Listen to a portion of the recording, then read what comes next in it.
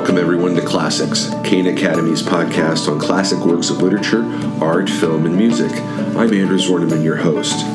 In this episode, I sit down with Dr. Matthew Post, Director of the Graduate Program in Humanities with Classical Education concentration at the University of Dallas. Matthew and I had a chance to talk about the wonderful master's program Dallas offers for humanities teachers. We also had a swell time talking about some of our favorite classics, Sophocles' Oedipus Rex, Thucydides' History of the Peloponnesian War, and Plato's Republic. We also talked about some practical things, some really good strategies for teaching students, and the best ways to balance teaching in person with teaching online. I hope you enjoy this podcast recorded on the campus of the University of Dallas in Irving, Texas. Well, good afternoon, Matthew Post. Great to see you here at the University of Dallas. Well, thank you very much. It's great to have you here. So you're the Graduate Director of Humanities with Classical Education concentration here at Dallas. Tell me about the program and what it entails.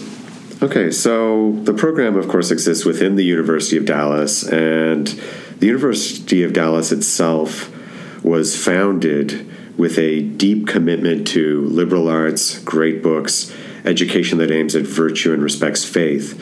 And, we've been doing this for over 50 years. Mm-hmm. But increasingly over time, of course, we noticed that there was a certain kind of education that was common in America, and it was certainly common at least up until the 50s, or at least it was still there in the 50s, and we started to see it disappear. But it's coming back now, and there's a renewal. And, of course, as I'm sure your listeners know, we call this classical education. And we noticed at the university that people were graduating from here, teaching in classical schools, people from classical schools were coming here, and what a lot of them are looking for is, first of all, just to kind of engage more deeply with the things that they love. Some of them are looking for guidance on how, for example, to guide a Socratic seminar. Some of them are looking for guidance on basic things like classroom assessment, how to manage a classroom in a way that honors our mission, is oriented toward virtue, treats their students in accordance with their dignity as human people and in accordance with justice. And we started to realize that we might have a lot to offer here, and we're really focused on any way that our program can serve these teachers. One thing I'll add, though, is at the same time, these teachers are doing fantastic work, and it's collaborative. They sometimes tell us things that we don't know, that we can bring into our program and integrate, and then possibly offer that to other teachers. Mm-hmm. Great. Can you give me an example? Something that you and your colleagues have learned from one of your students? Some of our classes, we might be teaching Aristotle's Nicomachean Ethics. And someone will say, well, look, I'm a teacher who teaches K through 4. What do I need Aristotle for? I'm not going to be teaching Aristotle to these kids. Now, we had a teacher who was teaching K through 4, and he read Aristotle, and he said, this has transformed my classroom teaching because Aristotle has helped me to better understand what virtue is. How you aim at it, and also the importance of childhood development, because Aristotle actually talks about that. So even though that's something that I might have said before, it wasn't until this teacher explained to me exactly what they were doing in the classroom that I really properly understood, the relevance of something like Aristotle to classroom education. Very interesting. So let me turn it around now, and somebody wants to come to your program. What's the Dallas difference? What are they going to get at Dallas that is really the holdout signature experience that you've set the program up for? Yeah, thanks for asking that. So I would compare Dallas to two kinds of programs. One, I would say, is the Great Books program, and often very focused on a seminar style. And those programs are fantastic. And then there's also another kind of program, which might be a kind of choose what you're interested in program. And they have great knowledge of literature and philosophy and history, but you kind of come in and you make your own curriculum. Now, I think that what Dallas offers in contrast to these two things is, in contrast to just pure great books, we do have great books and we do have seminars, but we also focus on the liberal arts. What does it mean to call something an art? What does it mean to learn it, to teach it, to practice it? And, of course, these arts are going to be the trivium and the quadrivium. And it's important to reflect on how do those arts cohere with each other, but also how do they relate with specialization in the disciplines? How do they relate to the sciences? which is also another way of saying, how do I relate a focus on truth, beauty, and goodness to a world in which I also have to make a buck, right? So that's one thing which is very important. So it's not just about great books here. And in terms of the other one, where you actually have great courses taught by great professors, but you're kind of choosing your own thing, here there is a little bit of that, but how I would characterize it is it's about tailoring it to the teacher or the administrator, the school administrator that's going into the program. So there are options and there is flexibility, but at the same time, if you're going to be teaching in a program or leading or crafting a program in one part of its mission is the coherence of disciplines, the integration of everything, looking at the human being as a whole and aiming at virtue, it's going to be very important that there actually be some structure to your program, and that you may have to study things that if left to yourself, you wouldn't choose those things. But by talking to them and advising, we come to a conclusion in which, this is a structured program that's going to have what we hope to be the maximum benefit for the person going through the program. Mm-hmm. Now, this language of teaching to virtue is pretty various, say, within the classical education movement. And, some practitioners will say the reason you read a particular text, say, of imaginative literature, Hamlet or Lion, the Witch, and the Wardrobe or Pride and Prejudice, is that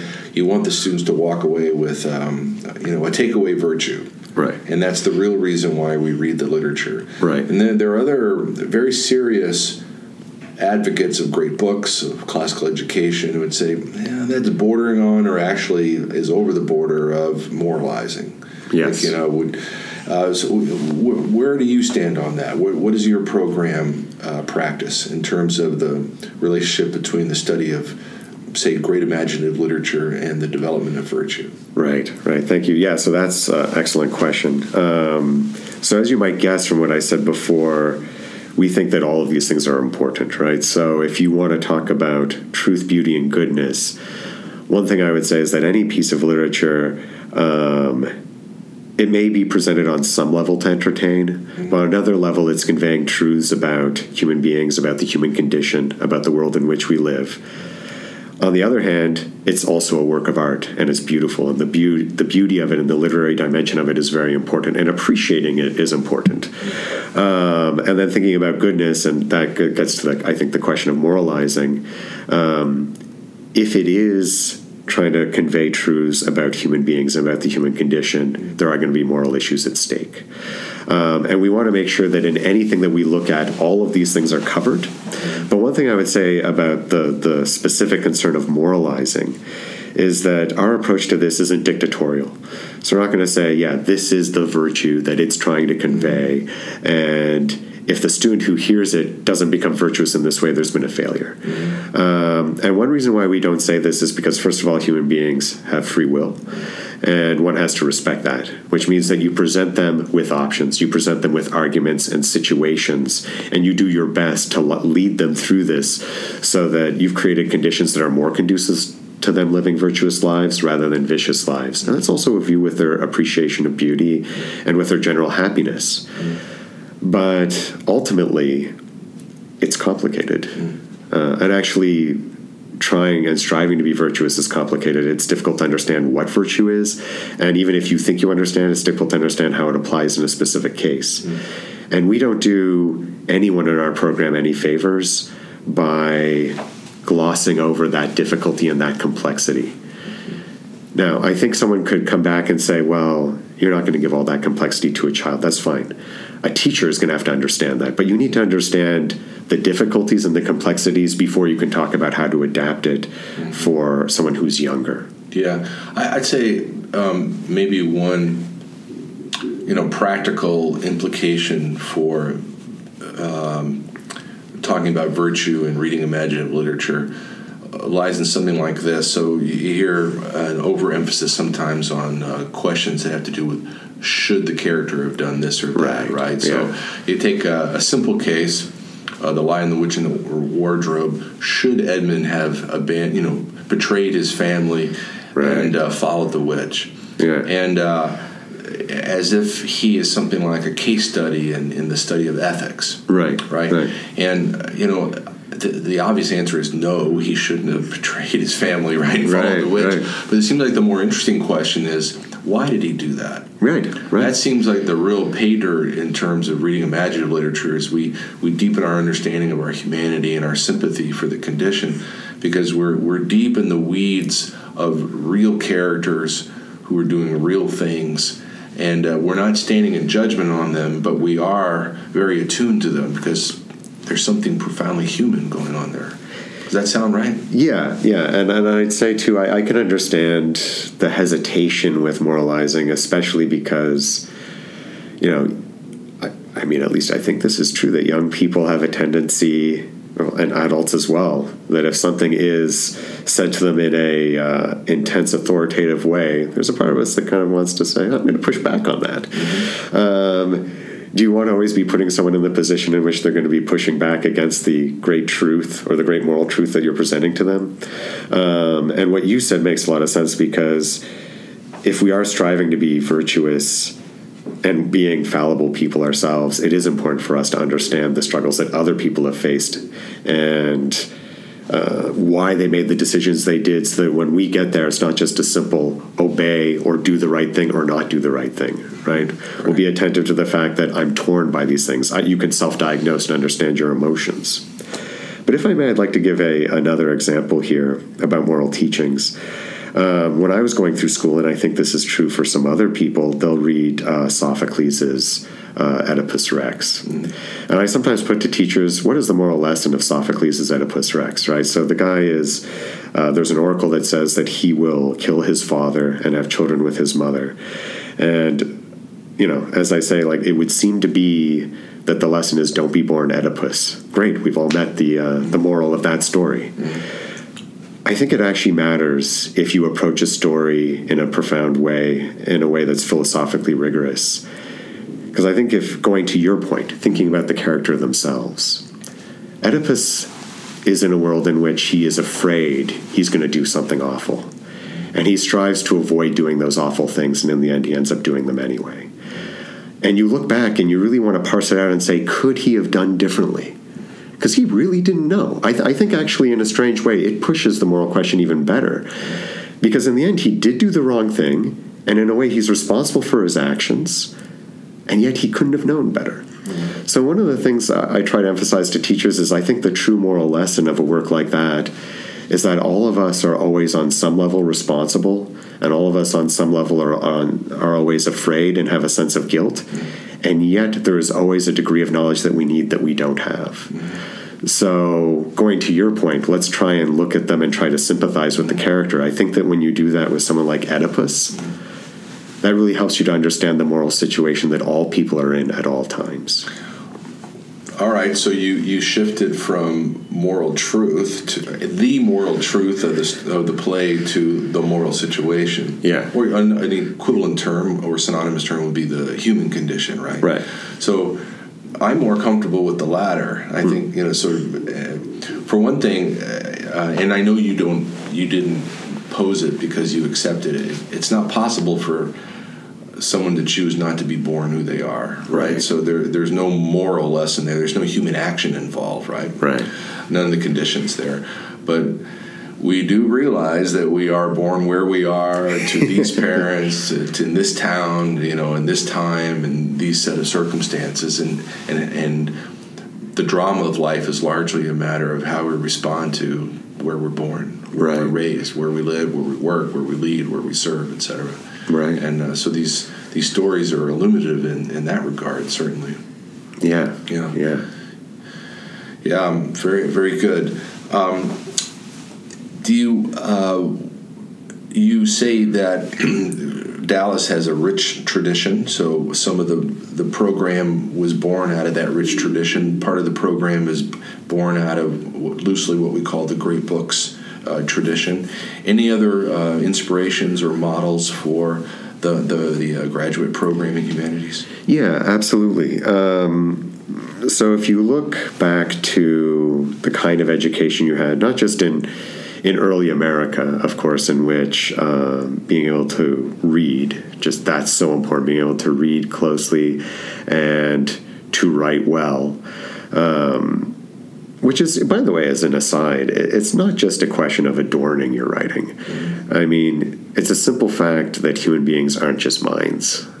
We do exist in bodies and we do have passions. And it is important that work have a rhetorical dimension to it. And I think that's just something we've understood for a very long time, although of late, sometimes it's shifted from rhetoric to propaganda. And one of the things I appreciate about the earlier tradition of reading and writing, which is also very important at the University of Dallas, is that there really is a difference between rhetoric and propaganda, especially if you understand how this was looked at in the medieval period and also in the ancient period. And it's something to this effect, is propaganda is always looking to manipulate someone, the implications that you're trying to exploit them, or in the best case scenario, that they're too stupid to understand their own interest, and therefore you have to trick them into doing something. Yeah. Whereas rhetoric, in its truest sense, is about the fact that if you give a really great argument, but you don't attend to the other parts of a human life, i.e. their passions and their situation, you're actually not giving them a good argument. Mm-hmm. So you have to be sensitive to, going back to our earlier point, their situation. Where are they coming from? How do they feel at this point? What are their fears? What are their desires? And that's actually about aligning everything in the human being. Mm-hmm. And I think it leads to a deeper understanding of truth. But again, in a world in which you don't appreciate rhetoric, you can't approach it as an art that is lost. Mm-hmm. So there's kind of a true rhetoric is founded in some measure on a solidarity. Yeah. Right, so we hold something in common. I recognize the suffering of my fellow, or as you would say, the broad set of conditions that person is in, the person I'm making a persuasive case to, and of course part of this too is that we, as you say, we are people of passion, mm-hmm. right? So and the very notion of philosophy, right, is the love of wisdom, right? Yeah. And Augustine says that basically love is what makes us who we are, right? And so. We need to attend to this, and we're dealing with the whole person, and we aren't trying to manipulate them in the true sense of rhetoric, right? It's not propaganda or using the other person or bludgeoning them with a rhetorical hammer, right? Well, yeah, and you think about a teacher who goes into the classroom. And it may very well be the case that they know more than those kids, and they know more, going back to the question of moralizing, they know more about that than those kids. And they could go in there and just say, you know what, I'm just going to tell them how it is. But then you have to think, how is the kid receiving that? The teacher perceives themselves to just have integrity, to just be honest and straightforward. But from the student's perspective, it might appear to be overbearing, oppressive, demanding, authoritarian. And even if this person is talking about humility, while the student is being on the receiving end of something that feels authoritarian, what they might be learning is, maybe one day I can be the person at the front of the classroom telling other people what to do. Mm-hmm. So you see that no matter how true the words literally are, the manner in which it's conveyed subverts that truth. Yeah. Now, to be rhetorical, and I think really the difference between what you sometimes see in a kind of social science approach to, I have to say it to kind of make them do this. But in rhetoric, I think it's actually a true sense of humility because, and this goes to your point about understanding the human situation, you really need to put yourself in their shoes and to try and see it from their perspective.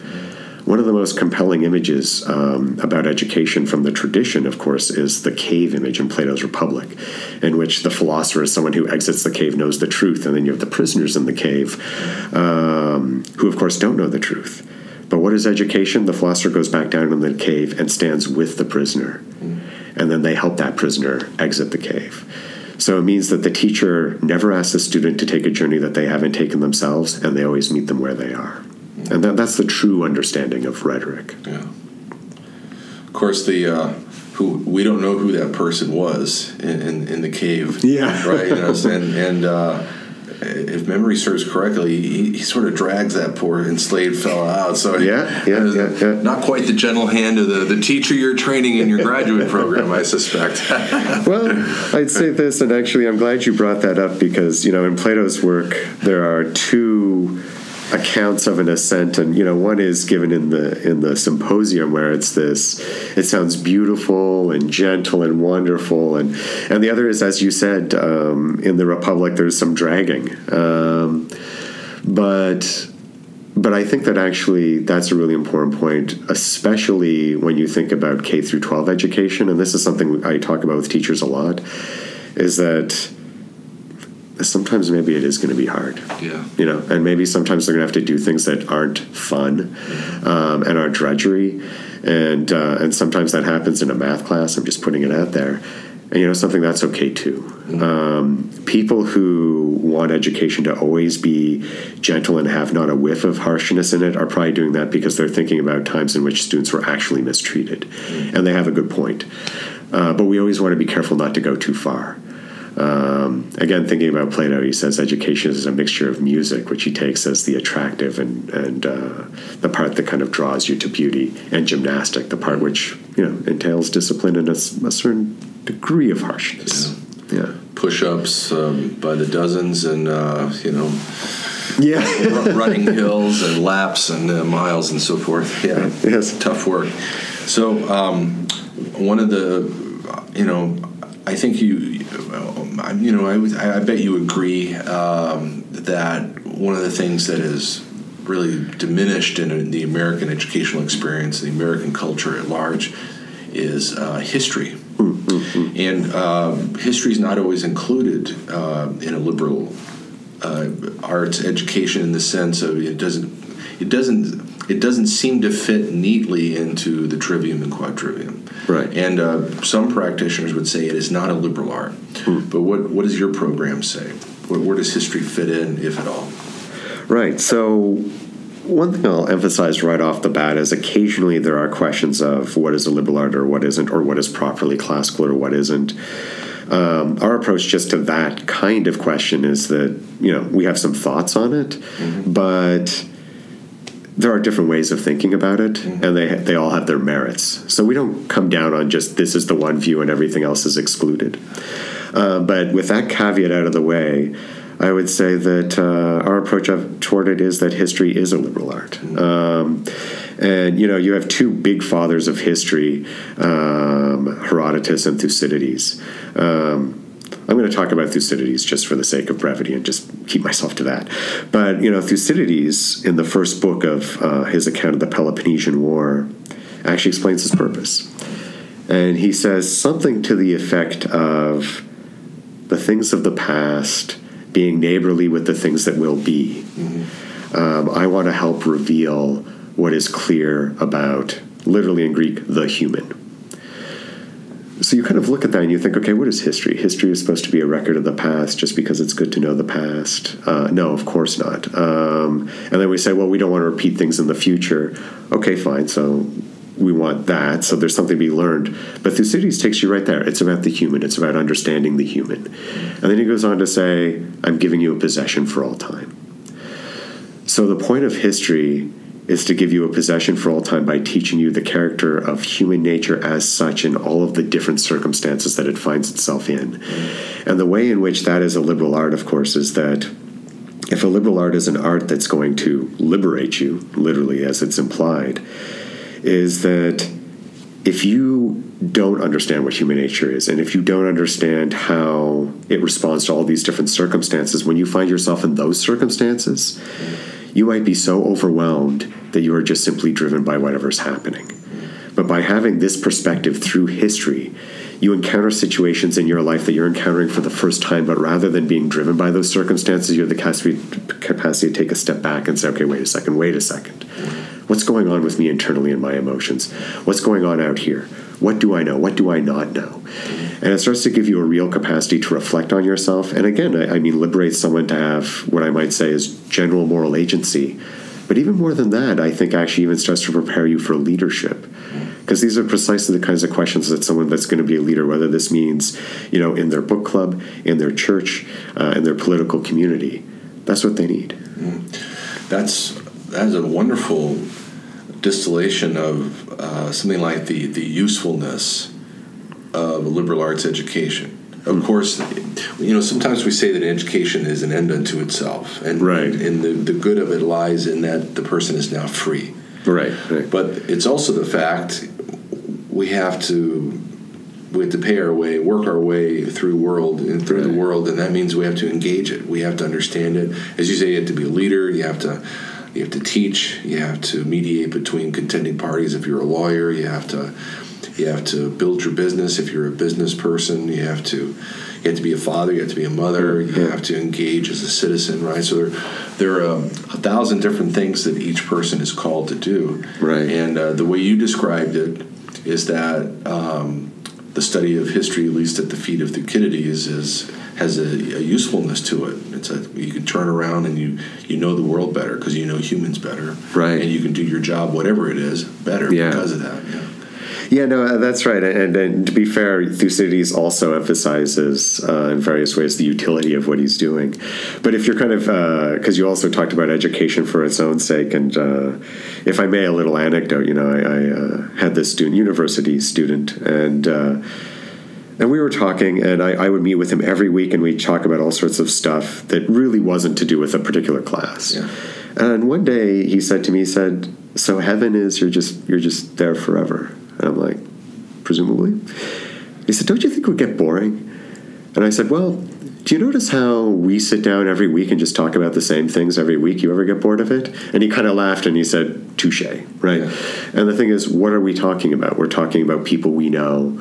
We're talking about great works of art. We're talking about political situations. So there's a variety of things we're talking about. But ultimately, if you wanted to summarize it, you could say we're talking about the human and the cosmos. And the funny thing is that that's also something that Thucydides is presenting to you. And even though one can understand it in a utilitarian way, I don't even think that's what it is for Thucydides. I think the contemplation of these things is something which is enjoyable in itself. And although Thucydides is not known for his praise of contemplation, say the way that Aristotle is, nevertheless, no one sits down to write a history unless they take some pleasure in just thinking through what it is they're talking about. Mm-hmm. Even in the way he crafts the book, it's clear that he's just attended to literature, to literary style. Yeah. And, it's clearly a source of pleasure for him. Yeah.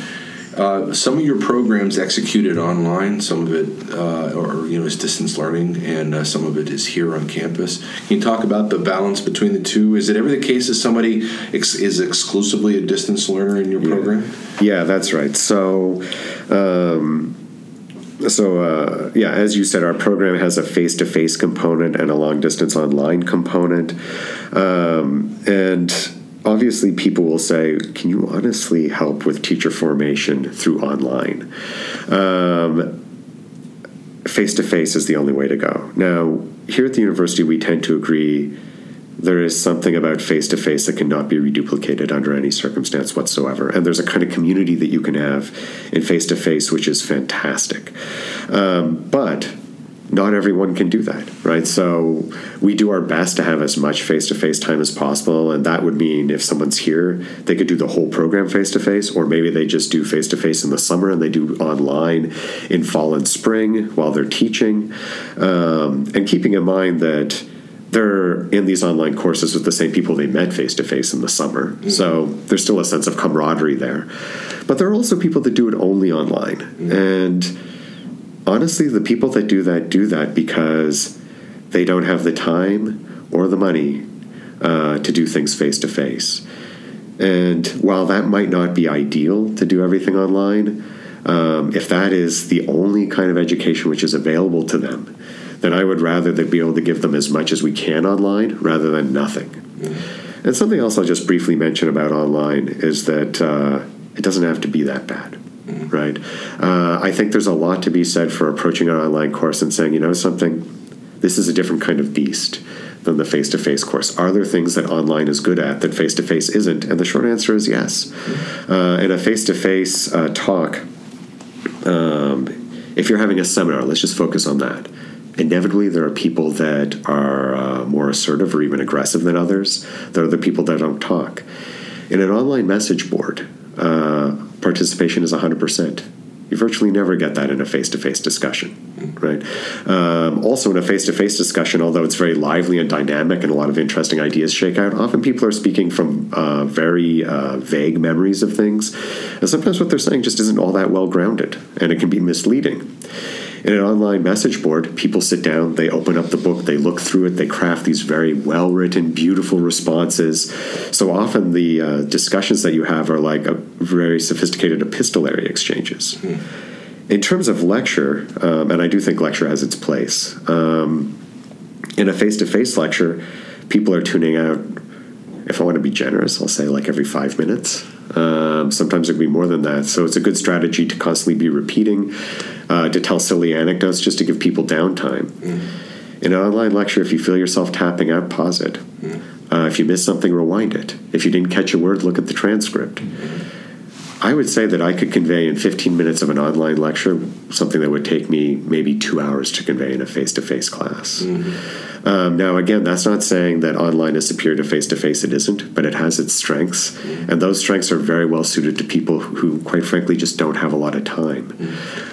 So in your strategic plan, did you have in mind millennials who are increasingly, disenchanted with typical school or college environments? Did you have in mind do-it-yourself learners, which are wildly on the rise, in America?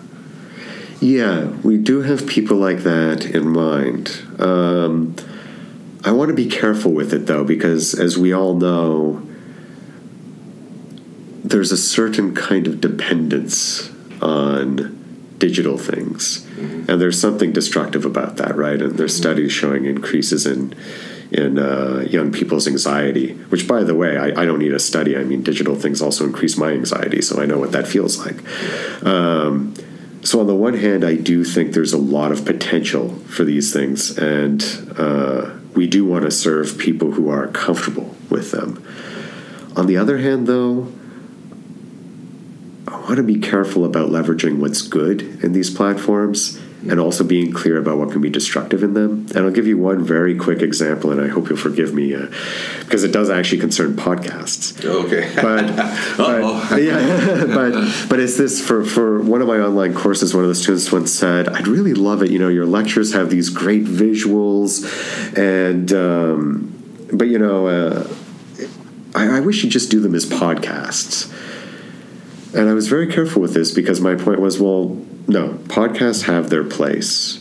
If you're going to sit down and be really focusing and really thinking through what's going on a text that you have read closely, I honestly don't want you to be doing that on the treadmill or when you're driving a car. But if I was going to be speaking more casually, I would want to do it as a podcast. But if I'm doing something where I'm packing in as much information as I can into 10 minutes so that it's really short and succinct for a teacher who doesn't have a lot of time, I actually don't want to do it as a podcast. I want it to be something that they're going to sit down, So it's just kind of my way of saying that each thing has its place in the scheme of things, right? That's great. Well, I am really so grateful that you've taken the big dive here and have now completed your first podcast, and you've done it with Cana Academy. And I agree that you got to strike a balance, and you got to make sure that what's good about more traditional modes of communication are preserved. And it seems like that's kind of the art of teaching, is we're always looking for the best ways to preserve what's worked in the past and to keep things fresh and update where we have to. Yeah. But it looks like you got a great program here. Thanks for taking some time with me to talk about it and to talk over some ideas and everything from Oedipus Rex to Lion the Witch in the Wardrobe and back again. So great. Thanks again, Matthew Post. Great to be with you today. Thank you so much. I honestly think everything you guys are doing is fantastic. So anyway, thank you. Well, thanks. That's really encouraging. Thanks, everyone, for listening to this episode of Classics. This podcast is a production of the Cana Academy Broadcast Network. Our producer was Helen Zwerneman. We have other great episodes coming soon, so please join me again next time and bring your friends and family. I'm Andrew Zwerneman. For everyone at Cana Academy, we look forward to meeting you again on Classics.